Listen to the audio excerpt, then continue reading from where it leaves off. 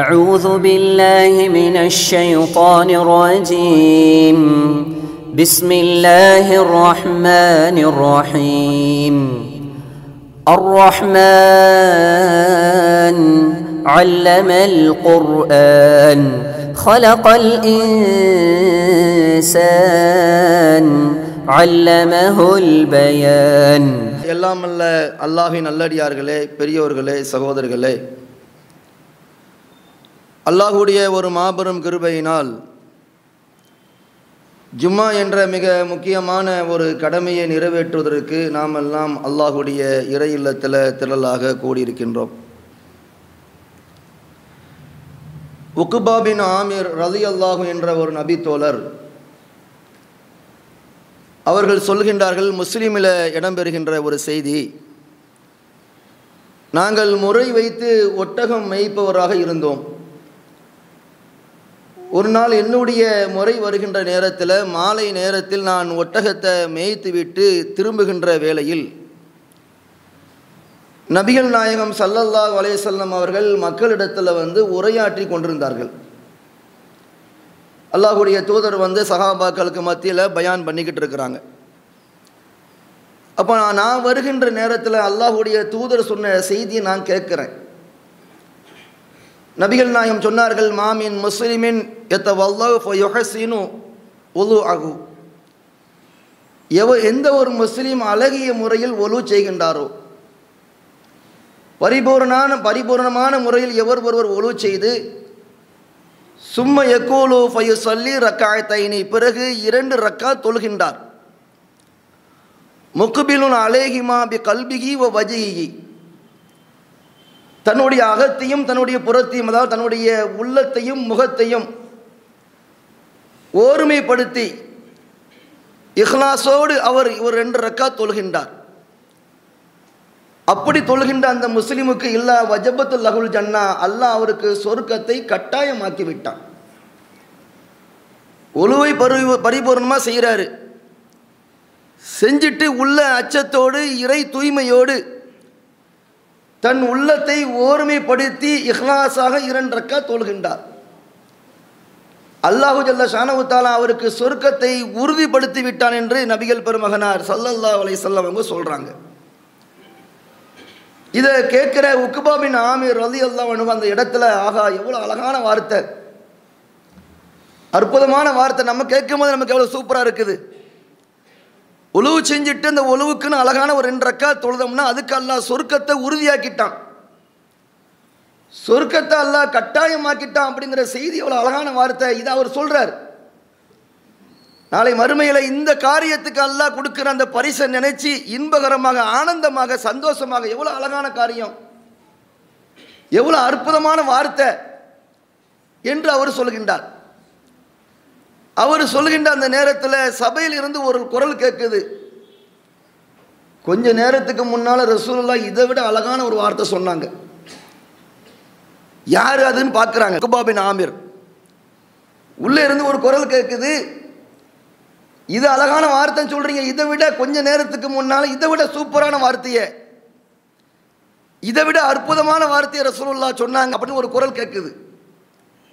உள்ள இருக்கிறது யாருன்னா Umar bin Khattab. Umar bin Khattab ரலியல்லாஹு அன்ஹு அந்த இடத்துல அந்த செய்தியை சொல்றாங்க. நபிகள் நாயகம் சொன்னார்கள், எவர் ஒருவர் பரிபூர்ணமான முறையில் ஒலு செய்து, இதற்கு முன்பு இதை விட அழகான வார்த்தையை சொன்னாங்க சொல்றாங்க. அது என்ன வார்த்தைங்கிறத சொல்றாங்க. நீங்க பயான்ல உரையில பாதியில வந்திருக்கிறீங்க. நபிகள் நாயகம் முதல்ல என்ன சொன்னாங்க தெரியுமா? எவர் ஒருவர் பரிபூர்ணமாக ஒலு செய்கின்றாரோ, அந்த பரிபூர்ணமான ஒலு செய்த பிறகு அஷ்ஹது அல்லா இலாஹா இல்லல்லாஹு அன்ன முஹம்மதன் அப்துல்லாஹ் வ ரசூலு, இந்த துஆவை எவர் ஓதுகின்றாரோ அல்லாஹு ஜல்ல ஷானஹு தஆலா நாளை மறுமையில் அவருக்கு சொர்க்கத்தில் 8 வாசல்களை திறக்கின்றான். யதுகுலு மின் ஐயிஹா ஷாஅ, அந்த 8 வாசலில் எந்த வாசலை விரும்புகின்றாரோ அந்த வாசல் வழியாக அவர் செல்லலாம். சொர்க்கத்தில் 8 வாசல்கள், 1 இல்லை 2 இல்லை. ஒழுவை பரிபூர்ணமாக செய்து அதற்கு உண்டான இந்த துஆவை ஓதணும். இதற்கு உண்டான பரிசு என்ன? சொர்க்கத்தில் 8 வாசல்கள் எல்லாம் திறக்கிறான். விரும்பிய வாசல் வழியாக அவர் எதில் இஷ்டப்படுறாரோ அந்த வாசல் வழியாக செல்லலாம் என்று நபிகள் பெருமகனார் ஸல்லல்லாஹு அலைஹி வஸல்லம் அவர்கள் அந்த இடத்துல சொன்னதாக உமர் இப்னு கத்தாப் ரலியல்லாஹு அன்ஹு சொல்றாங்க. கண்ணியமிக்க அல்லாஹ்வின் நல்லடியார்களே, ஒரு காரியத்துக்கு, ஒரு செயலுக்கு, ஒரு அமலுக்கு, ஒரு நல்ல காரியத்துக்கு நாளை மறுமையில் அல்லாஹ் கொடுக்கின்ற மிக பிரம்மாண்டமான சொர்க்கத்தை பரிசாக அல்லாஹ்வுடைய தூதருடைய வாயிலாக கேட்டவுடனே அதை இன்பமாக, மகிழ்ச்சியாக, சந்தோஷமாக ஒருத்தர் எவ்வளவு அழகான செய்தி, எவ்வளவு அற்புதமான செய்தி என்று அந்த ஆர்வத்தோடு ஆசையோடு கேட்டு பரிமாறிக்கொள்கின்ற காட்சியை பார்க்கிறோமா இல்லையா?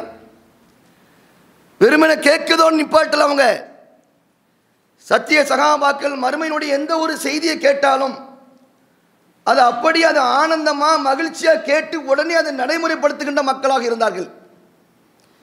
நம்மளிடத்துல இன்னைக்கு நிறைய குறைஞ்சி போச்சு.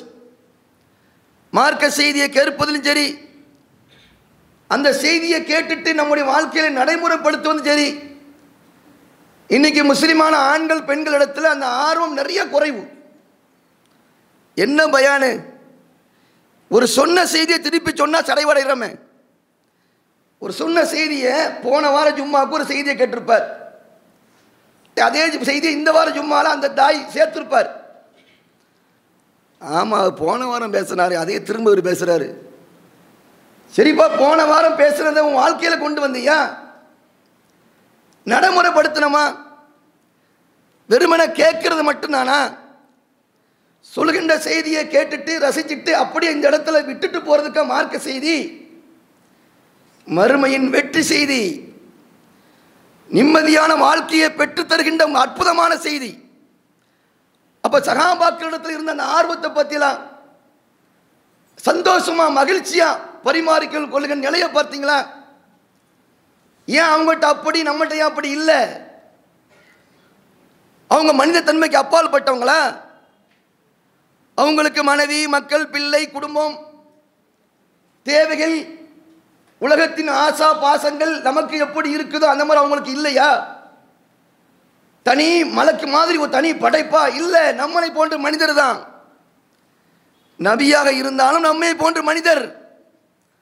ஆனா அவங்களிடத்துல மறுமையினுடைய ஒரு காரியத்தை, ஒரு அமலை கேட்டாங்கன்னா அதை உடனே உறுதியாக அதை நிலைப்படுத்துகின்ற, அமல்படுத்துகின்ற தன்மை வருது. காரணம் என்னன்னா மறுமை நம்பிக்கை. உலகத்தில் ஒரு அமலுக்கு ரசூலுல்லாஹ் ஒரு பரிசை, மறுமையில் சொர்க்கம் என்ற பரிசை சொல்லும் போது அதை அப்படியே அனுபவிச்சு செய்கின்ற மக்கள் எப்ப வரும்? இந்த உள்ளம் மறுமையை நம்புகின்ற அந்த உறுதி இருந்தாதான்.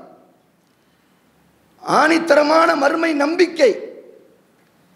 இந்த காரியத்துக்கு, இந்த சின்ன செயலாக இருந்தாலும் இதற்கு அல்லாஹ் தருகின்ற பரிசு பிரம்மாண்டம், மகத்தானது, ஈடு இணை இல்லாதது அப்படின்னு உள்ளபூர்வமாக உணர்ந்து மறுமையில நம்ம அனுபவிக்க போறோம் அப்படிங்கிறது ஆணித்தரமான நம்பிக்கை அவரிடத்துல நிறைய அமல்கள் காணப்பட்டது.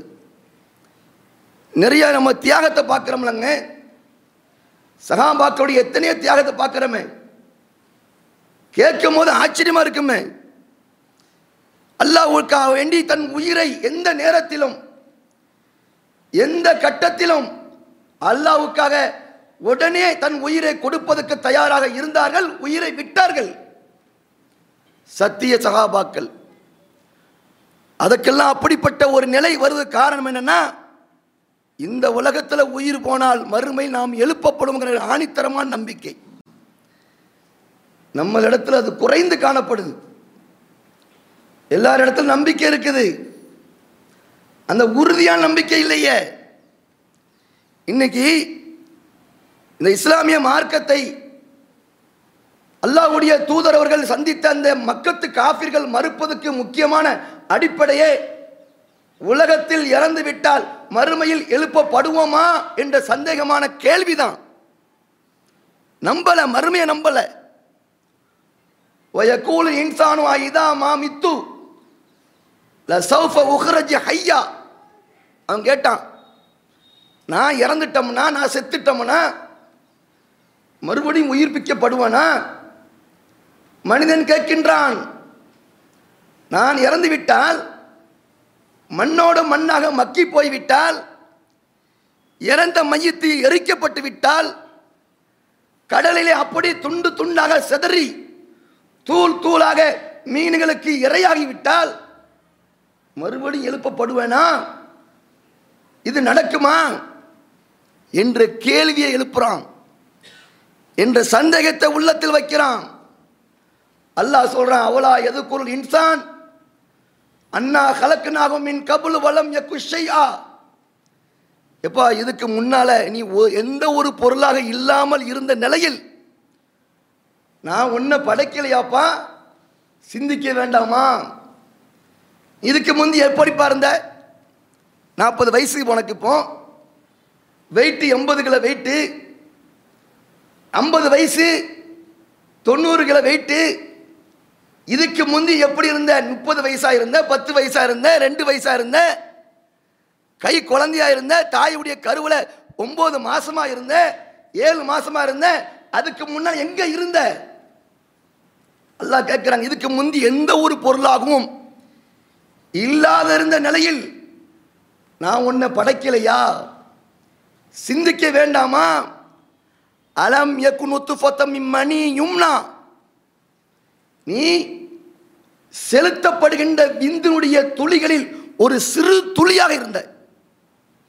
செலுத்த இப்படி வருதுங்க வசனம். அல்லாஹ் ஜல்ல ஷானஹு தஆலா திருக்குர்ஆன்ல சூரத்துல் 75வது அத்தியாயத்தில் அல்லாஹ் பேசுகின்றான். அலம் யகுன் நுத்ஃபத்தம் மின் மனி யும்னா. செலுத்தப்படுகின்ற விந்து துளிகளில் ஒரு சிறு துளியாக இருந்த. சும்ம காண அலக்கத்தன், பிறகு உன்னை கருவுற்ற சினை முட்டையாக ஆக்கினேன். சும்ம காண அலக்கத்தன் பிறகு உன்னை படைத்து சீராக ஆக்கினேன். ஒரு சிறு சிறு நீராக ஒரு விந்து துளியாக இருந்திய, அந்த சிறு துளியாக இருந்த உன்னை அழகாக படைத்து இந்த உலகத்தில் அல்லாஹ் உன்னை படைத்து உருவாக்கி கண்களை கொடுத்து, கைகளை கொடுத்து, கால்களை கொடுத்து நடக்க வைத்த ரஹ்மான். இன்னும் அல்லாஹ் சொல்றான், அதே அதே வசனத்தை தொடர்ச்சியாக வருது. இப்படி படைச்ச அல்லாஹ் அலைஸ தாலிக பிகாதிரின் அலா அய்யுஹில் மௌத்தா.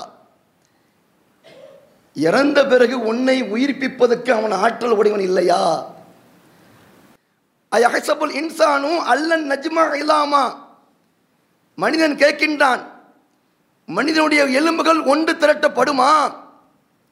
அடக்கம் பண்ணப்பட்ட பிறகு, மண்ணோடு மண்ணாக மக்கி போன பிறகு, ஒண்ணுமே இல்லாம கரையா அரைச்சி வெறும் எலும்புகளாக கிடக்கிற இந்த எலும்புகளை திரும்பவும் எழுப்பப்படுவோமா என்று மனிதன் கேட்கின்றான்.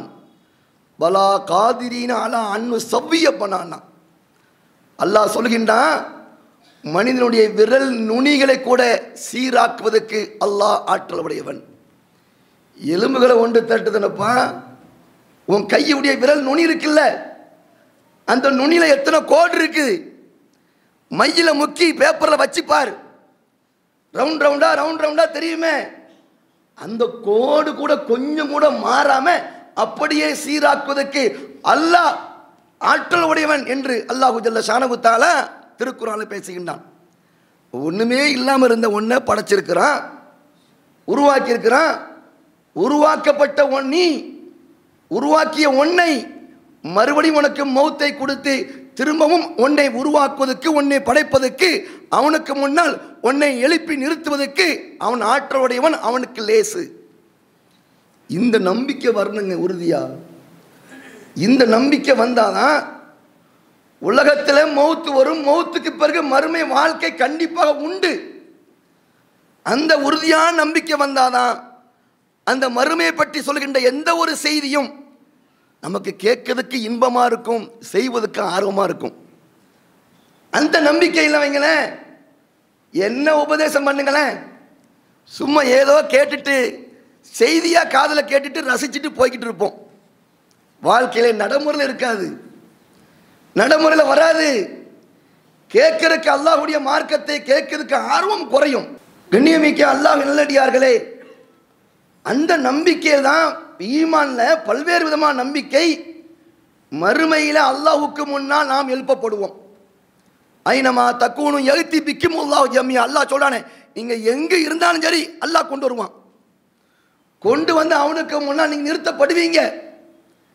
அப்படி நிறுத்தப்படும் போது இந்த உலகத்தில் நல்லறமாக எதையெல்லாம் சேமிச்சீர்களோ அதையெல்லாம் நன்மைகளாக நல்லறங்களாக இன்பமாக மகிழ்ச்சியாக ஆனந்த வாழ்க்கையாக நீ அல்லாஹ்வுக்கு முன்னால் பார்ப்பீங்க என்பது தான் அல்லாஹ் ஜல்ல ஷானஹு தஆலாவும் நபிகள் பெருமகனார் ஸல்லல்லாஹு அலைஹி வஸல்லம் அவர்களும் சொல்கின்றார்கள்.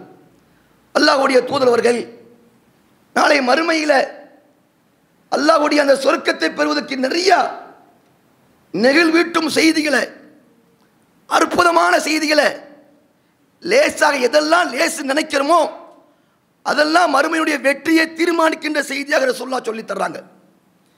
தொழுகை எடுத்துக்கிடுங்க. ஃபர்லான தொழுகை இருக்குல்ல, ஃபஜ்ர், லுகர், அஸ்ர், மக்ரிப், இஷா. இது கண்டிப்பா கட்டாய கடமை முஸ்லிமுக்கு. முஸ்லிமான ஆண்கள் பெண்கள் என்ன செய்யணும்? கண்டிப்பாக தொழுது ஆகணும். நாளை மறுமையில் அல்லாஹ் கேட்கிற முதல் கேள்வி தொழுகை தான். நரகத்தில் உள்ளவர்கள் சொல்கின்ற முதல் காரணம், நாங்கள் தொழுகவில்லை, அதனால தான் இந்த நெருப்புக்கு இரையாக இருக்கிறோம் அப்படின்னு நரகத்தில் உள்ளவர் சொல்வார்கள். இந்த தொழுகை இருக்குத, ஒவ்வொரு தொழுகைக்கு பிறகும் நிறைய திக்ர்களை ரசூலுல்லாஹ் சொல்லி தர்றாங்க. சுப்ஹானல்லாஹ் சொல்றது, அல்ஹம்துலில்லாஹ் சொல்றது, அல்லாஹ் அக்பர் சொல்வது, இப்படி நிறைய திக்ருடைய ஒழுங்கை சொல்லி தர்றாங்க. அதுல நபிகள் நான் சொல்கின்றார்கள், ஒவ்வொரு ஃபர்லான தொழுகைக்கு பிறகும் எவர் ஒருவர் ஆயத்துல் குர்சி ஓதுகின்றாரோ, அல்லாஹு லா இலாஹா இல்லாஹு வல் ஹய்யுல் கய்யூம் லா தஅஹுதுஹு சினதும் வலா நௌமுன் லஹு மா ஃபிஸ் ஸமாவாத் என்று வருகின்ற இந்த ஆயத்துல் குர்சியை எவர் ஓதுகின்றாரோ, நபிகள் நான் சொல்றாங்க, அவர் சொர்க்கத்துக்கு செல்வதற்கு மௌத்து மட்டும்தான் தடையா இருக்கும். சுப்ஹானல்லாஹ், எவ்வளவு பெரிய அற்புதமான வார்த்தைங்க. உக்பா பின் ஆமிர் சொன்னாங்களே, ஆஹா சூப்பரான வார்த்தையை சொன்னாங்க ரசூலுல்லாஹ்னு. அந்த இடத்துல சஹாபாக்கள் எப்படி பரிமாறிக்கிட்டாங்க. இங்க பாருங்க, ரசூலுல்லாஹ்வுடைய அற்புதமான வார்த்தை. ஆயத்துல் குர்சியை ஃபர்லான தொழுகைக்கு பிறகு ஓதுவதை நீங்கள் மரணம் வரையும் நீங்கள் கண்டினியூ பண்ணா, நீங்க அதை ஃபாலோ பண்ணா, உங்களுக்கு நீங்கள் சொர்க்கம் போவதுக்கு மௌத்து மட்டும் தடை. அப்ப என்ன சொல்றாங்க? எப்போ மௌத்தாவீங்களோ அப்போ உங்களுக்கு சொர்க்கம் உறுதியாயிட்டு அப்படின்னு நபிகள் பெருமகனார் ஸல்லல்லாஹு அலைஹி வஸல்லம் சொல்றாங்களே. அல்லாஹ்வுடைய கருணையை பத்தி இல்லைங்க, எவ்வளவு சிறு சிறு பெரிய காரியமா நமக்கு மனப்பாடமா தெரியணும், அவ்வளவு, வேற ஒன்றும் இல்லை. இல்லை மனப்பாடமா தெரியல, ஒரு புக்கில் அதை எழுதி வச்சுக்கிட்டு ஓதுனா கூட பிரச்சனை கிடையாது. ஏன்னா தொழுகைக்கு வெளியே தானே, தொழுகைக்கு உள்ள இல்லையே.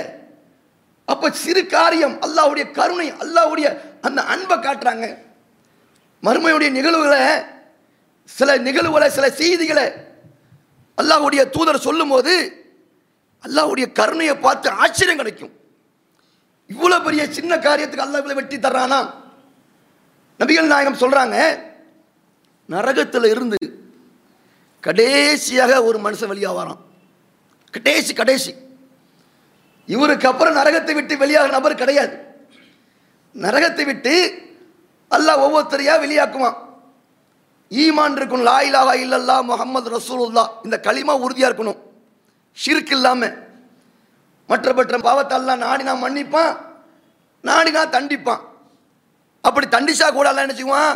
போ கடைசியில சொர்க்கத்துக்கு போ. ஏன்? இந்த உள்ளத்தில் இருக்கிற இந்த களிமாவுக்கு, ஏகத்துவத்துக்கு, ஓரிரை கொள்கை என்ற இந்த தௌஹீதுக்கு அல்லாஹ் என்ன செய்வான்? சொர்க்கத்துக்கு போகின்ற கடைசி வாய்ப்பை கொடுத்துருவான். கடைசி நபர் ஒருத்தர் வருவார். நபிகள் நான் சொல்றாங்க, தவண்டு தடுமாறி நரகத்தை விட்டு வெளியே வருவாரு. அல்லாஹ் சொல்லுவானா, போ சொர்க்கத்துக்குள்ள போய்க்க, போ சொர்க்கத்துக்குள்ள போ என்று சொன்னா அவருக்கு நேராக நினைச்சுவாரு, அல்லாஹ் சொல்லிட்டான், வேகமா உள்ள போயிட வேண்டிதான் அப்படி உள்ள போவாராம். உள்ள போதுக்கு பார்க்கும் போது அவருடைய பார்வைக்கு சொர்க்கம் எப்படி தெரியுமா? அப்படியே சொர்க்கம் நிரம்பி வழித மாதிரி தெரியுமா? உள்ள இடம் இல்லாத மாதிரி. ஒரு ஹாலில் நிறையா கூட்டம் இருக்குங்க. கதவை திறந்து பார்க்குறோம், ஏப்பா நிறைய கூட்டம் இருக்க, உட்கார இடம் இல்லையே, ஃபுல்லாகிட்டு மேலே போயிடுவோம் அப்படின்னு கதவை லாக் பண்ணுவோம்ல. அந்த மாதிரி அவர் என்ன பண்ணுறாரு, சொர்க்கத்தை பார்க்குறாரு. சொர்க்கம் நிரப்பப்பட்ட மாதிரி இருக்கு. அல்லாஹ்ட்ட சொல்லுவாராம், யா அல்லாஹ் உள்ள இடம் இல்லையே, எல்லாம் ஃபுல்லாக இருக்குதே, நான் எங்கே போவேன்? அல்லாஹ் மறுபடியும் சொல்லுவானா, உள்ள போப்பா, சொர்க்கத்துக்குள்ள போ. மறுபடியும் வருவாராம். மறுபடியும் பார்ப்பானா, சொர்க்கம் நிரப்பப்பட்ட மாதிரி தெரியுமா, ஃபுல்லான மாதிரி இருக்குதாங்க. மறுபடியும் அல்லாஹ்ட்ட போய், யா அல்லாஹ் ஃபுல்லாக இடம் இருக்க, ஃபுல் நிரம்பி இருக்குதே, போக முடியாத யா அல்லாஹ், உள்ள எப்படிதான் போக? அப்படி மறுபடியும் கேட்பாராம். அல்லாஹ் சொல்லுவானா, நீ உள்ளே செல், அந்த சொர்க்கம் மட்டும் இல்லை, அந்த சொர்க்கத்தை நான் உனக்கு எந்த அளவுக்கு பரப்பளவா தரேன் தெரியுமா? உலகத்துடைய 10 மடங்கு உனக்கு கொண்டு போ. எங்க உலகங்க, வானம் பூமி, நீங்க எத்தனை கிலோமீட்டர்னு சொல்ல முடியுமா உங்களால? உலகம் பூமியை சொல்ல முடியுமா? வானத்தை சொல்ல முடியுமா? வானம் மாறி தெரியுது, வானமே கிடையாது. இது மேகமூட்டங்க, வானம் கிடையாது. இவன் போகின்ற சந்திரகோள் மற்ற மற்ற பயணமா போறான், விண்வெளி பயணம் போறானே, இதெல்லாம் உயரமா போய்கிட்டு இருக்கான்னு வானத்தை தொடல, அது போய்கிட்டே இருக்கு. அவ்வளவு அல்லாஹ் சொல்றானா, உலகத்தை போன்று 10 மடங்கு உனக்கு இந்த சொர்க்கத்தில் ஒன்று போ என்று சொன்னா, அந்த அடியார் சொல்லுவாராம், யா அல்லாஹ் என்ன நீ என்ன கிண்டல் பண்றியா, என்ன கேலி பண்றியா? இது ரசூலுல்லாஹ் சொல்லும் போது நபிகள் பெருமகனார் ஸல்லல்லாஹு அலைஹி வஸல்லம் அவர்கள் கடவாய் பற்கள் தெரிகிற அளவுக்கு சிரிக்கிறாங்க. அல்லாஹ்வுடைய கருணைங்க. நபிகள் நான் சொல்றாங்க, ஒரு அடியார் அல்லாஹ் கூட்டு வருவானா, மெதுவாக கூட்டு வந்து யாருக்கு தெரியாம தனியாக அல்லாஹ் விசாரிப்பானா, பகிரங்கப்படுத்தி விசாரிப்பான், அது உண்டு. அல்லாஹ் எல்லாத்தையும் தனித்தனியா பேசுவான், யாரும் தப்பிக்க முடியாது. ரசூலுல்லாஹ் சொல்றாங்க, ஒரு அடியார் அல்லாஹ் கூட்டு வந்து தனியா ரகசியமா, ஏங்க வா, சிறு சிறு பாவத்தையா தூக்கி போடுவானா, இதுங்க பார்த்தியா, இது செஞ்சியா, அது செஞ்சியா, அப்படி இப்படி சிறு சிறு பாவத்தையா, அவருடைய பெரிய பாவத்தை வந்து ஓரம் கட்டிட்டு எதெல்லாம் அற்பமான பாவம் நினைக்குமோ அதெல்லாம் அல்லாஹ் எடுத்து காட்டுவானா. அப்ப இவர் நினைப்பாராம், ஆகா என்னடா இது சின்ன சின்ன பாவத்தெல்லாம் அல்லாஹ் விட்டு வைக்கலையே, இதையும் அல்லாஹ் எடுத்து காட்டுறானே, இன்னும் நம்முடைய பெரிய பெரிய பாவத்துக்கெல்லாம் போனோம்னா செத்த நம்ம சோழி முடிஞ்சோம், அவ்வளோதான், நம்ம கதை இனிமேல் தப்பிக்க முடியாது, நமக்கு பெரிய நஷ்டம்தான் என்று அவர் இப்படி நடுக்கமா, ஆமாயா அல்லாஹ், ஆமாயா அல்லாஹ், ஆமாயாலன்னு பதறிக்கிட்டு இருப்பாராம். அல்லாஹ் சொல்லுவானா, அங்கே வா, இந்த சின்ன சின்ன பாவத்தையெல்லாம் நான் உனக்கு நன்மையாக்குறேன், போ சொர்க்கத்துக்கு போமா, சிறு சிறு பாவத்தையெல்லாம் உனக்கு நான் நன்மையாக்குறேன், நீ சொர்க்கத்துக்கு உள்ள போ அப்படின்னு சொன்னோன்னே இவர் என்ன செய்வாராம், உடனே சொர்க்கத்துக்குள்ள போகாம, இப்போ சின்ன சின்ன பாவம் நன்மையாயிட்ட, அப்போ அல்லாஹ் பெருசை சொல்லலையே, யா அல்லாஹ் நீ பெருசெல்லாம் ஏன் விட்டுட்ட அப்படி போய் கேட்பாராம். நபிகள் நான் சொல்றாங்க, இதை சொல்லும் போது ரசூலுல்லாஹ் சிரிக்கிறாங்க. சின்ன அல்லாஹ் கூடிய கருணையை கொண்டு உன போனா ஓடிட வேண்டியதானே, நான் அவனுக்கு என்ன தெரியாம இருக்குது, அவன் கருணையை கொண்டு உனக்கு மறைச்சிருக்கிறான், இதெல்லாம் வேண்டாம் போ, என்ன அடியாரு போ, அவனை விட்டு பிடிப்போம், பொழைச்சிட்டு போறான் போ அப்படின்னு சொல்லுவோம் இல்லைங்க. அந்த மாதிரி அல்லாஹ் என்ன செய்யறான், தன் கருணையை கொண்டு அந்த அடியார் மேல பொழிந்து செஞ்ச சிறு பாவத்தை கூட அல்லாஹ் நன்மையா ஆக்குறாங்கிற செய்தியை நபிகள் பெருமகனார் ஸல்லல்லாஹு அலைஹி வஸல்லம் அவங்க சொல்றாங்க. அப்ப அல்லாஹ்வுடைய கருணை உலகத்துல மறுமையினுடைய வெற்றியை, மறுமையில நல்லறத்துக்கு அல்லாஹ் தருகின்ற சொர்க்கத்தை நபிகள் நாயகம் சொல்கின்ற ஒவ்வொரு செய்தியும் பார்க்கும்போது, இதுக்கெல்லாம் நமக்கு நன்மை கிடைக்கும், இதுக்கெல்லாம் அல்லாஹ் சொர்க்கம் தர்றானா, இதுக்கு இது ஈடாகுமா? இங்க ரசூலுல்லாஹ் சொல்றாங்களாங்க, நாளை மறுமையில லையு நஜ்ஜியா அஹதம் மின்கும், உங்கள யாருமே நாளை மறுமையில அமலுகு, உங்களுடைய நல்லறத்தை கொண்டு நீங்கள் சொர்க்கம் போக முடியாது. நீங்க நினைச்சுக்கிட்டு இருக்கீங்க, நிறைய அமல் செஞ்சிட்டோம், நிறைய நோன்பு வச்சுட்டோம், நிறைய ஜக்காத்து கொடுத்தாச்சு, தர்மம் கொடுத்தாச்சு, நமக்கு சொர்க்கம் தான். ரசூலுல்லாஹ் சொல்றாங்க, நீங்க யாருமே நாளை மறுமையில் உங்களுடைய நல்லறத்தை கொண்டு நீங்கள் சொர்க்கம் போக முடியாது, அல்லாஹ்வுடைய அருளை கொண்டு தவிர. அவன் உங்களை சொர்க்கத்துக்கு அனுப்புறான்னா அவன் அருள் தான். நீங்க எவ்வளவு நல்லறத்தை கொண்டு போனாலும் சரி, நல்லறத்தை கொண்டு மட்டும் நீங்கள் சொர்க்கம் போக முடியாது. ஏன் தெரியுமா? எங்க நல்லறத்துக்காக சொர்க்கம் கிடைக்கணும்னா உலகத்தில் அல்லாஹ் எவ்வளவு நியமத்து பண்ணியிருக்கிறான் நமக்கு. அல்லாஹ்வுடைய நியமத்தை நீங்கள் கணக்கிட்டால் அவன் நியமத்தை நீங்கள் கணக்கிட முடியாது. அவ்வளவு நியமத்தை கொடுத்திருக்கிறான். எங்க நம்ம அல்லாஹ் நம்ம கொடுத்த இந்த கண்ணுக்கு நிகர் உண்டா? அல்லாஹ் கொடுத்த கைக்கு நிகர் உண்டா? நமக்கு எல்லாம் இருக்கிற மனுஷனுக்கு இருக்கிற அருமை தெரியாது.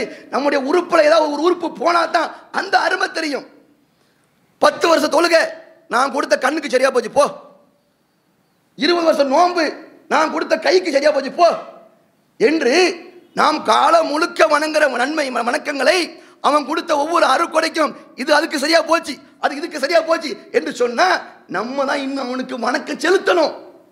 பத்தாது 24 மணி நேரமும் சுப்ஹானல்லாஹ் சுப்ஹானல்லாஹ் என்று சொன்னாலும் அவன் உலகத்தில் நமக்கு அல்லாஹ் கொடுத்த நியமத்துக்கு ஈடு ஆகாது, நிகராகாது. ஆனா அல்லாஹ் என்ன செய்யறான்? மறுமையில் சொர்க்கத்தை தரான் சிறு சிறு அமலுக்கு. காரணம் என்ன? நபிகள் சொல்றாங்க அல்லாஹ்வின் அருள். சஹாபாக்கள் கேட்கிறாங்க, யார சொல்லலாம் நீங்களா இருந்தாலுமா உங்களுக்கு அப்படித்தானா? நபிகள் சொல்றாங்க வலா அனா ஐயத்தகம்மதனி அல்லாஹு பிரஹ்மத்தின், நானாக இருந்தாலும் அல்லாஹ்வுடைய அருளை கொண்டுதான் மறுமையில் வெற்றி பெற முடியும், அமலை கொண்டு மட்டும் வெற்றி கிடையாது என்று ரசூலுல்லாஹி ஸல்லல்லாஹு அலைஹி வஸல்லம் சொல்றாங்க. கண்ணியமிக்க அல்லாஹ் நல்லடியார்களே, இப்படி நபிகள் பெருமகனார் ஸல்லல்லாஹு அலைஹி வஸல்லம் அவர்கள் மறுமையுடைய வெற்றியை நமக்கு சொல்லும் போது அதை கேட்கும் போதே அப்படி உள்ளமெல்லாம் நெகிழ்வூட்டுது. அப்படி ஆனந்தமாக அப்படி ரசித்து கேட்கிற மாதிரி எப்போ இருக்கும் இது? இந்த காரியத்துக்கு மறுமையில் அல்லாஹ்ட்ட நம்ம பரிசு வாங்க போறோம், நாம் இன்பத்தை சுவைக்க போறோம், மறுமையில் நாம் அந்த சொர்க்கத்தில் ஆனந்தமா இருக்க போறோம், நம்ம தான் அனுபவிக்க போறோம், மௌத்து இல்லாமல், நோய் இல்லாமல், முதுமை இல்லாமல் என்று நினைக்க ஆரம்பிச்சு அந்த நினைப்போடு அந்த உள்ளத்தின் உறுதியோடு மறுமையினுடைய வெற்றியுடைய ஒவ்வொரு செய்தியை கேட்கும் போது அதை கேட்பதுக்கே ஆனந்தமா இருக்கும். இன்னும் சொல்ல மாட்டாங்களா? இன்னும் சொல்ல மாட்டாங்களா? இன்னும் ரசூலுல்லாஹ்வுடைய செய்தி கிடைக்காதா? மறுமையினுடைய ஹதீஸ்கள் கிடைக்காதா என்று கேட்க கேட்க சொல்லுங்க சொல்லுங்க சொல்லுங்க என்று சடவில்லாமல் ஆனந்தமா கேட்கிற ஒரு பண்பு வரும். அதை கேட்டுவிட்டு உடனே அதை நடைமுறைப்படுத்துகின்ற தன்மை நம்மகிட்ட வரும். அல்லாஹு ஜல்ல ஷானஹு தஆலா அப்படி நம்மளை உருவாக்க வேண்டும். மறுமை நம்பிக்கை உறுதியா நம்பி எந்த ஒரு சிறு சிறு காரியமாக இருந்தாலும் அதற்குள்ள பரிசு மகத்தானது என்பதை நினைத்து ஆர்வத்தோடு அதை விரும்பி மனதோ விரும்பி அனுபவிக்க போறது நாம் தான் என்ற ஒரு எண்ணத்தோடு செய்கின்ற மக்களாக வல்ல அல்லாஹு ஜல்ல ஷானஹு தஆலா உங்களையும் என்னையும் ஆக்கி அருள்புரிவான என்று சொல்லி என்னுடைய ஜும்மாவுடைய முதல் உரையை முடித்துக் கொள்கின்றேன். அஸ்ஸலாமு அலைக்கும். அல்லாஹ்